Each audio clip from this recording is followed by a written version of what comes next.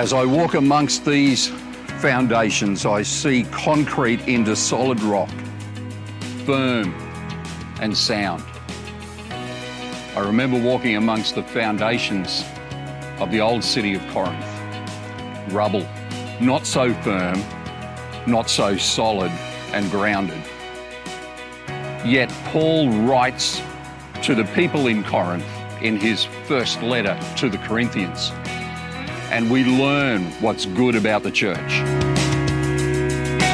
God has built for us a solid foundation, sound and firm. Jesus is the head of our church.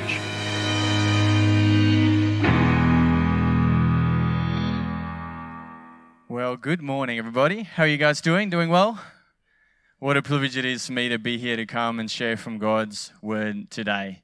This is our final Sunday in the sermon series, Firmly Founded and Safely Grounded, as we've journeyed through the book of Corinthians. There's still some amazing passages left that we haven't covered. It's so hard to cover 15 passages. But this morning, before we start, let's pray. Let's draw near to God and actually ask Him to reveal Himself to us again this morning. Thank you, Father God, that you are so good. And Lord God, your word is so good for us. Lord, it nourishes us, it teaches us, it shows us who you are. And I just pray, Lord, as we open your word this morning, Lord, that you would again reveal yourself to us. Lord, reveal to us your glory, your majesty. And Lord, help us to honor you and worship you in everything. Thank you, Father, for this day that you've given us. Lord, may your kingdom come and your will be done in us, we pray. Amen. Well, this morning's topic, just to wrap up this entire series, I think it really sums it up really well. This morning's topic is, what is good about food? Did I land that? What is good about food? Well, okay, I'm going to tell you guys a story. Who here has ever had an opportunity or a situation where you were faced with eating something you weren't keen to eat? Hands up. I think most people can relate. So this takes me all the way back to my first month or two in Australia. So I moved from South Africa about 7 years ago, and I moved into Australia. Australia is a very multicultural community, and one of Belini's friends, her name was Emma. Her mum and dad are she is from Sri Lanka as well. And so we were invited over for dinner. And so in Sri Lankan culture, it is normally the food is quite hot. And this guy from South Africa has stayed away from hot food for all his life. And all of a sudden, I'm faced with an amazing meal, but filled with hot curry and hot food. And in Sri Lankan culture, the way they give you food is as soon as you start eating some of your food, the plate just starts adding on. So more food comes onto your table, and the more you eat of something, the more you get of it. And so I was trying the best I possibly could to finish this plate of food, and the more I was trying, the more I was sweating. And I was sweating, almost tears and sweat rolling down my face. And Belini keeps asking me, "Are you okay?" And I'm like, "Not really, but I'm going to try," right? And so that whole story, can anybody relate to that? Yep, some people can relate. So I am a little bit better with spicy food now. But the whole point of that story wasn't really about the spicy food.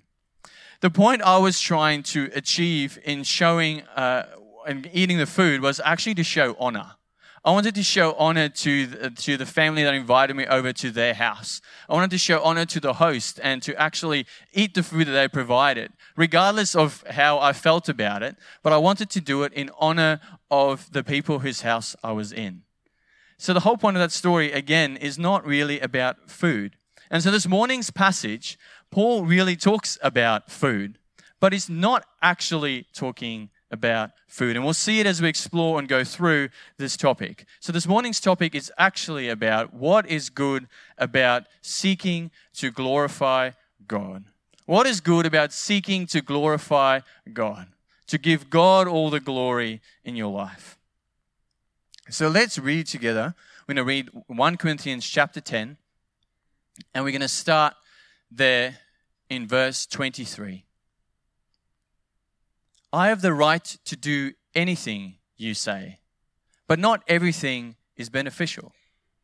I have the right to do anything, but not everything is constructive. No one should seek their own good, but the good of others. Eat anything sold in the meat market without raising questions of conscience. For the earth is the Lord's and everything in it. If an unbeliever invites you to a meal and you want to go, eat whatever is put before you without raising questions of conscience. But if someone says to you, this has been offered in sacrifice, do not eat it, both for the sake of the one who told you and for the sake of your conscience. I'm referring to the other person's conscience, not actually yours. For why is my freedom being judged by another's conscience? If I take part in a meal with thankfulness, why am I denounced because of something I thank God for? It goes on to say, this is the passage we all know. So whatever you eat or drink or whatever you do it all for the glory of God. Do not cause anyone to stumble, whether Jews or Greeks or the church of God, even as I try to please everyone in every way. For I am not seeking my own good, Paul says, but the good of many, so that they may be saved. Thank you, Father, for your word this morning. See, Paul, in his previous chapters, so from chapters 8 to chapters 10, he talks about situations about food and what was happening in the context of the Corinthians. So let's take a step back. So the Corinthians were a new church, and there was lots of things in the church that Paul had heard about or they had asked him questions about, issues that they were facing. And Paul addresses these issues, and he takes them kind of one by one. And one of these issues was the issue regarding food and the food that was sacrificed to idols. So in chapter 8, Paul actually goes and talks about the issue of eating food in pagan temples. The reality is that other people might actually see you. So if you are in a pagan temple where they're worshiping other gods, and you are there and you've been given food to eat, and you eat the meat that was offered and sacrificed to idols, others might look at you, Christians and non-Christians might look at you and say, well, is it okay then for me to worship other gods as well? Well, if Jesus is King and He is Lord, no, we should only worship and honor Him. And we should do things that only worship and honor Him. And in this chapter, Paul actually talks about when meat was sacrificed to idols, but now that meat is being taken home, sold at the meat market, and it's been taken home into homes, private homes, especially when it's a home of an unbeliever. And so we're invited into someone's house, and they put this meat in front of you. And so, what is your response? Well, this meat was sacrificed to idols. Should I not then eat it? No, actually, what Paul's trying to say, whatever we do, we should glorify God. So he's encouraging us to actually say, no, well, I want for the good of the unbeliever, the person's house I am in, I want to bring them honor and show them honor and eat the food that they've given me. Because God is the one that made it all in the first place, right? So the question is, what is good about seeking to glorify God? I think the first and foremost point that I want to make today is the fact that we as humans were created to glorify God. We were created by God to glorify Him. We all have that same calling, to glorify God in everything that we're doing. And that's why it says in Scripture, it says actually in Isaiah 43, it says, everyone who is called by my name, who I created for my glory, whom I formed and made. God created you for His glory. Then secondly, we see in Psalms, it speaks so much of it. The entire creation that God created, outside of man, also glorifies God. We see it in every sunset and every sunrise. We see God's glory. We look up to the stars and we see God's glory portrayed for us. Beautifully so every day. We just have to look outside. In Psalm 66 it says, all the earth worships you, God, and sings praises to you. They sing praises to your name. And what's our response? In Psalm 99 verse 5 it says, exalt our Lord God. Worship at His footstool. Come to Him, for He is holy. That should be our response. Our response should be to glorify God. So what does this word glory actually mean? I think it's important for us when we talk about, if we want to seek to glorify God, what does glory actually mean? The word glory is heavy in weight. It is something that's heavy in weight. So the verb then to glorify something means to give weight to give honor to. So this morning, if we're talking about glorifying God, it means to honor God in everything that He has given us. To honor Him as the Creator. To give weight to Him as the King of Kings and the Lord of Lords. So in order for us to glorify God, it is actually to recognize who He actually is. To recognize Him and respond appropriately to that. The Creator, the awesome, magnificent, wonderful, powerful God. See, our purpose as humans is the reason why God created us was to worship Him and glorify Him. God delights in us turning to Him, praising Him with sincere hearts, and declaring that all glory does, in fact, belong to Him. This whole book of Corinthians, Paul is instructing the Corinthians, these young Christians, and is explaining to them how different issues they're facing in the church, that somehow they've missed it. Somehow they've missed actually what it means to glorify God and to live according to the way God wants them to live. He actually starts off in the 1 Corinthians chapter 1, verse 2, and he says, to those that are sanctified, for all those that have become Christians, for all those sanctified in Jesus Christ and called to be His holy people. That is how God addresses us. That is how God sees us. So, we are created to glorify Him. When Paul actually addresses these issues in the church, he reminds us that actually in everything, the gospel comes first. Christ changes everything. And when it comes to our lives and how we ought to live, Christ changes everything.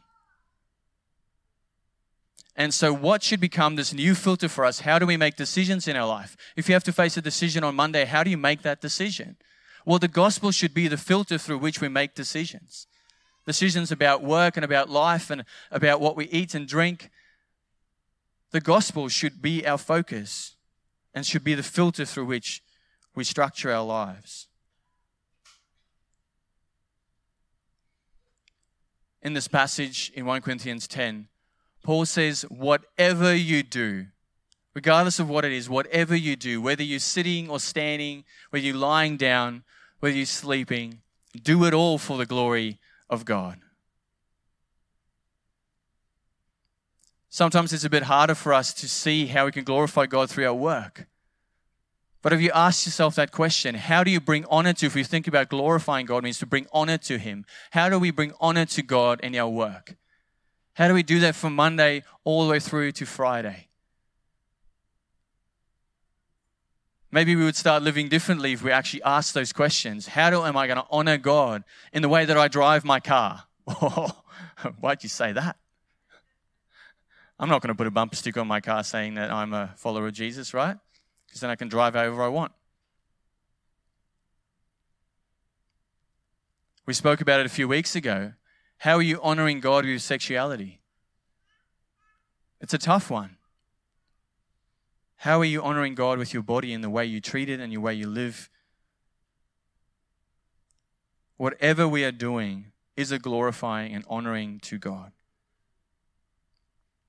See, at the core, as Paul addresses all these issues, at the core of these issues, he brings it back to the gospel. Whether there were disputes, so up there's the list of the bolded ones is what was happening in the Corinthian church. They had disputes and disagreements.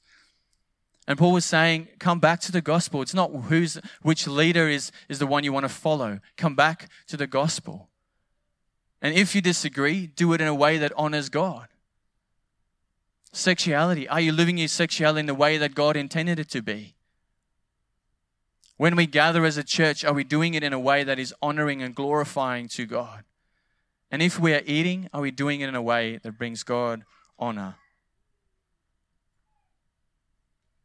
See, Christ changed everything. Because of Jesus coming, living His life here on earth, going to the cross and dying for our sins, He made a way through which you and I can be made right with God. And Jesus didn't come and die for some. He came and died for all, that all might come to know him. And it's that amazing love of Christ that helps us and propels us and compels us in the way we should live. In Luke 9, it says, deny yourself. Jesus says, if you want to be my disciple, deny yourself, take up your cross, and follow me.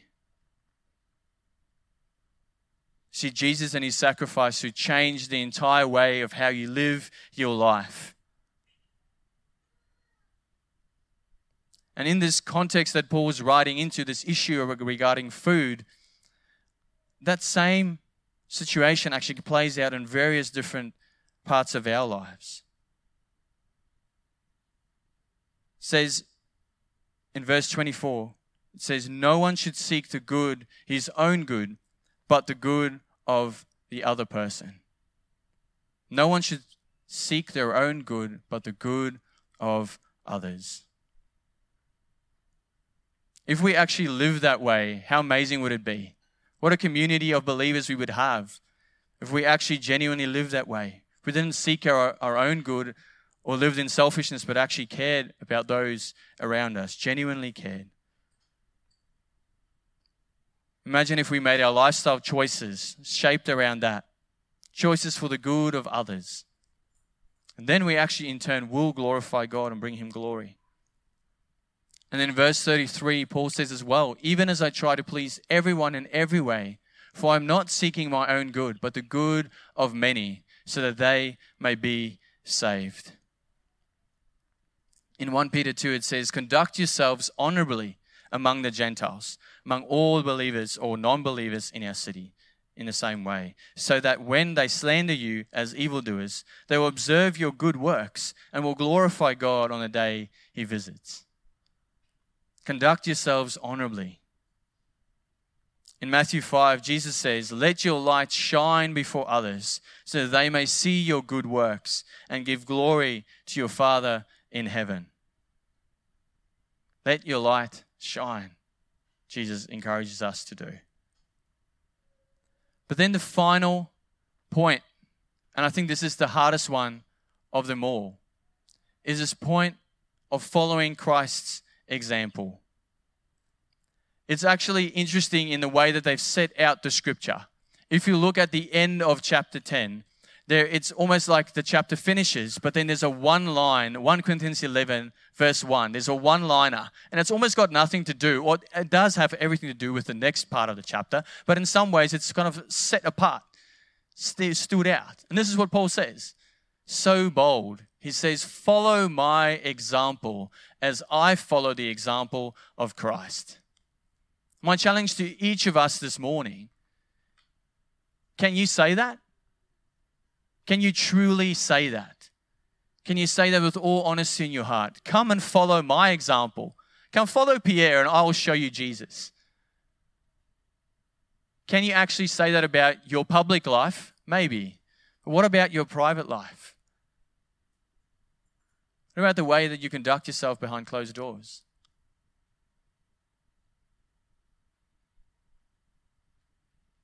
Are you living in a way that actually honors and glorifies God?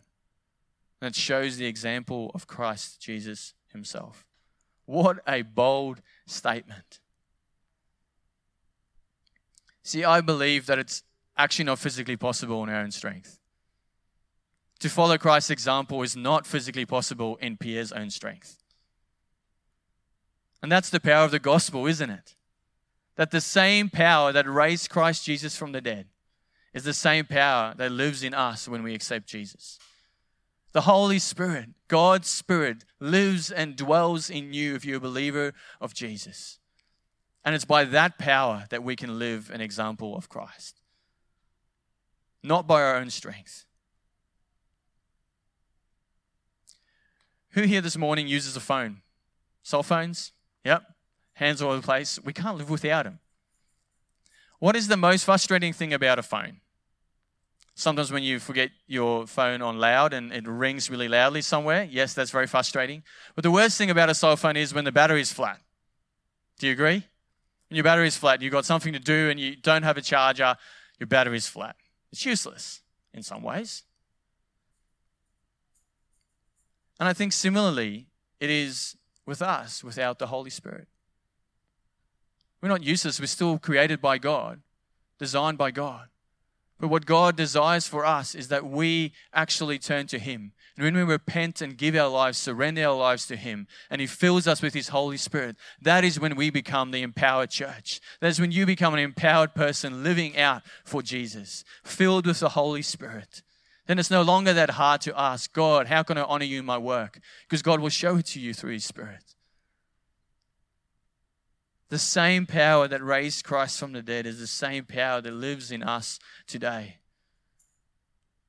So the secret to actually desiring to glorify God is actually found in us surrendering, us repenting, us understanding our need for God, allowing Him to lead us, allowing His Holy Spirit to transform us, to do the deep work in us. Who can tell me our mission statement as a church? What is it? Following Jesus, reaching people. Jesus was clear on about following Him. It means to deny yourself, to submit to God, to take up your cross and to follow Him. And what would be the result of that? That's what I love about our mission statement, is because the one results in the other, doesn't it? When we are truly following Jesus, when we are truly bringing honor and glory to Him through the power of the Holy Spirit, what will happen? What will happen? People will be reached for God. See, in our community, following Jesus, reaching people. In our community, soon we will have 200,000 people living in Townsville. And of those, of what we can gather from just doing our research, only about 5,000 people are actively participating in churches in our city. There might be some people that are in home churches or other Christians that don't attend churches. And if you look at the census, this is quite accurate, that only about 4% of people in our city are following Jesus. I don't know if you know that. There's so many lost people in our city. There are people that are lonely and broken, hopeless, in need of a Savior. I think it's so often we think, well, people aren't open to Christianity. People aren't open to asking hard questions. People aren't open to having discussions about why you have hope. Well, this is what the studies have found within COVID. During COVID-19, Australians are spending more time, 47%, thinking about the meaning of life. 47% more people are actually thinking about the meaning of life, asking those questions. See, our world has had a massive pandemic and people are asking questions. But where is the church to help them to answer these questions? 47% of people are thinking about their own mortality, thinking about life and death. And 33% of people are thinking about God. If those statistics are true, 33% of people in Townsville are currently thinking about God. 47% of them are thinking about the meaning of life. And 28% of them are praying.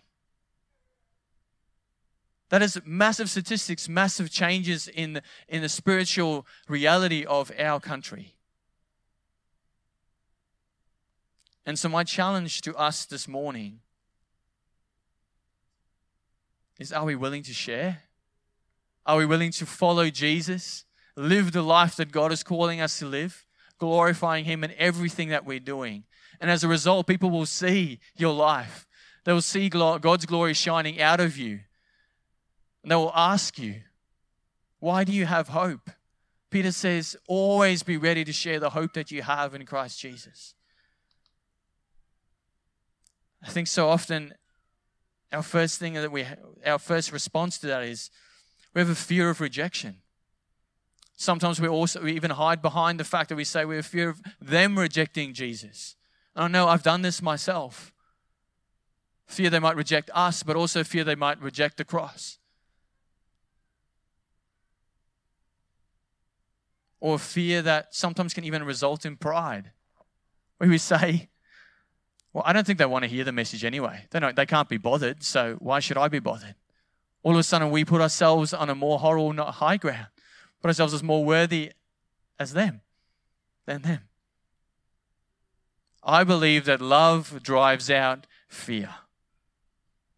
If we allow the love of God to reign in our hearts, that love will result in compassion. Compassion for the lost. Compassion for the broken, the lonely, the hopeless.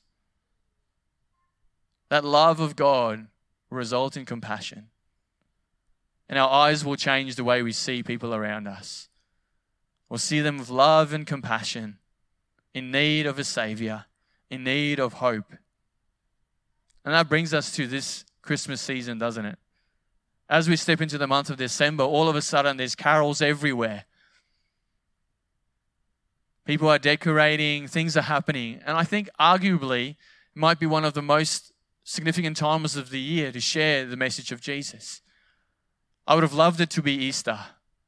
But the reality is our whole community changes. Everybody starts gearing up for Christmas. The shops are going crazy. People are obviously looking for something to fill that void inside their hearts. So who is the one person you can share with this Christmas? Who's that one friend that you know that does not know the gospel and doesn't know God, you can share with this Christmas? The reality is we never know the impact, and we don't do it for the impact because that's for God's glory. But you never know the impact of having that one conversation. What about the person that had the conversation with Billy Graham? How many? 60 million people, I think it's more, came to know Jesus through the Billy Graham Crusades. How amazing is that? And we hear about the person, the evangelist that spoke to Billy Graham at the revival tent they had. But we don't actually hear often about the friend that actually got him there. So there was a friend that actually said to him, hey, I'm keen to go to this thing, but you can actually use my car. And so Billy took the car with a bunch of people on the back, and they all went there that night. And when he heard about the gospel truly for the first time, he was gripped with it. And the work of the Holy Spirit entered into his heart and continued to transform him and change him and actually made him an powerful evangelist. The reason why I share that story is not because we want to do things that can have impact. No, that is for God's glory. That is God's job. It's God's work. But we have been entrusted with a message, the good message of Jesus. And we know how that message has transformed our hearts and our lives and has given us a hope, an eternal hope. So we have a responsibility, an amazing responsibility, to partner with God in His work in this world and to share that message this Christmas to our friends, our neighbors, our colleagues. So what is good about seeking to glorify God?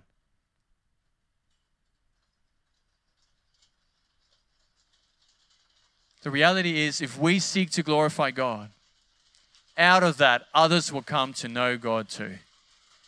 Following Jesus results in us reaching people. So how are you going with your faith this morning?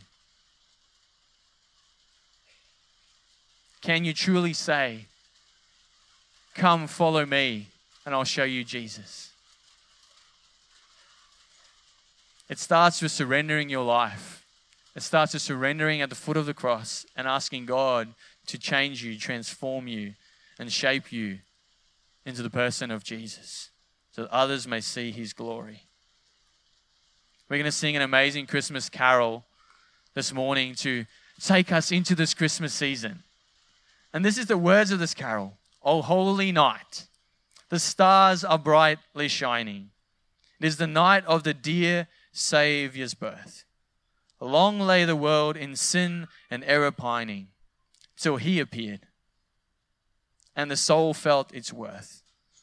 There is a thrill of hope, and the weary soul rejoices, for yonder breaks a new and glorious morn.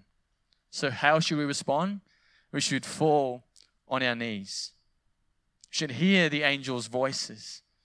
It's a night that's divine. It's a night that Christ was born, a night divine. That is what we're celebrating this Christmas. The God of heavenly hosts sent his only Son, Jesus, because he loved us so much. He didn't want us to end in a crisis eternity.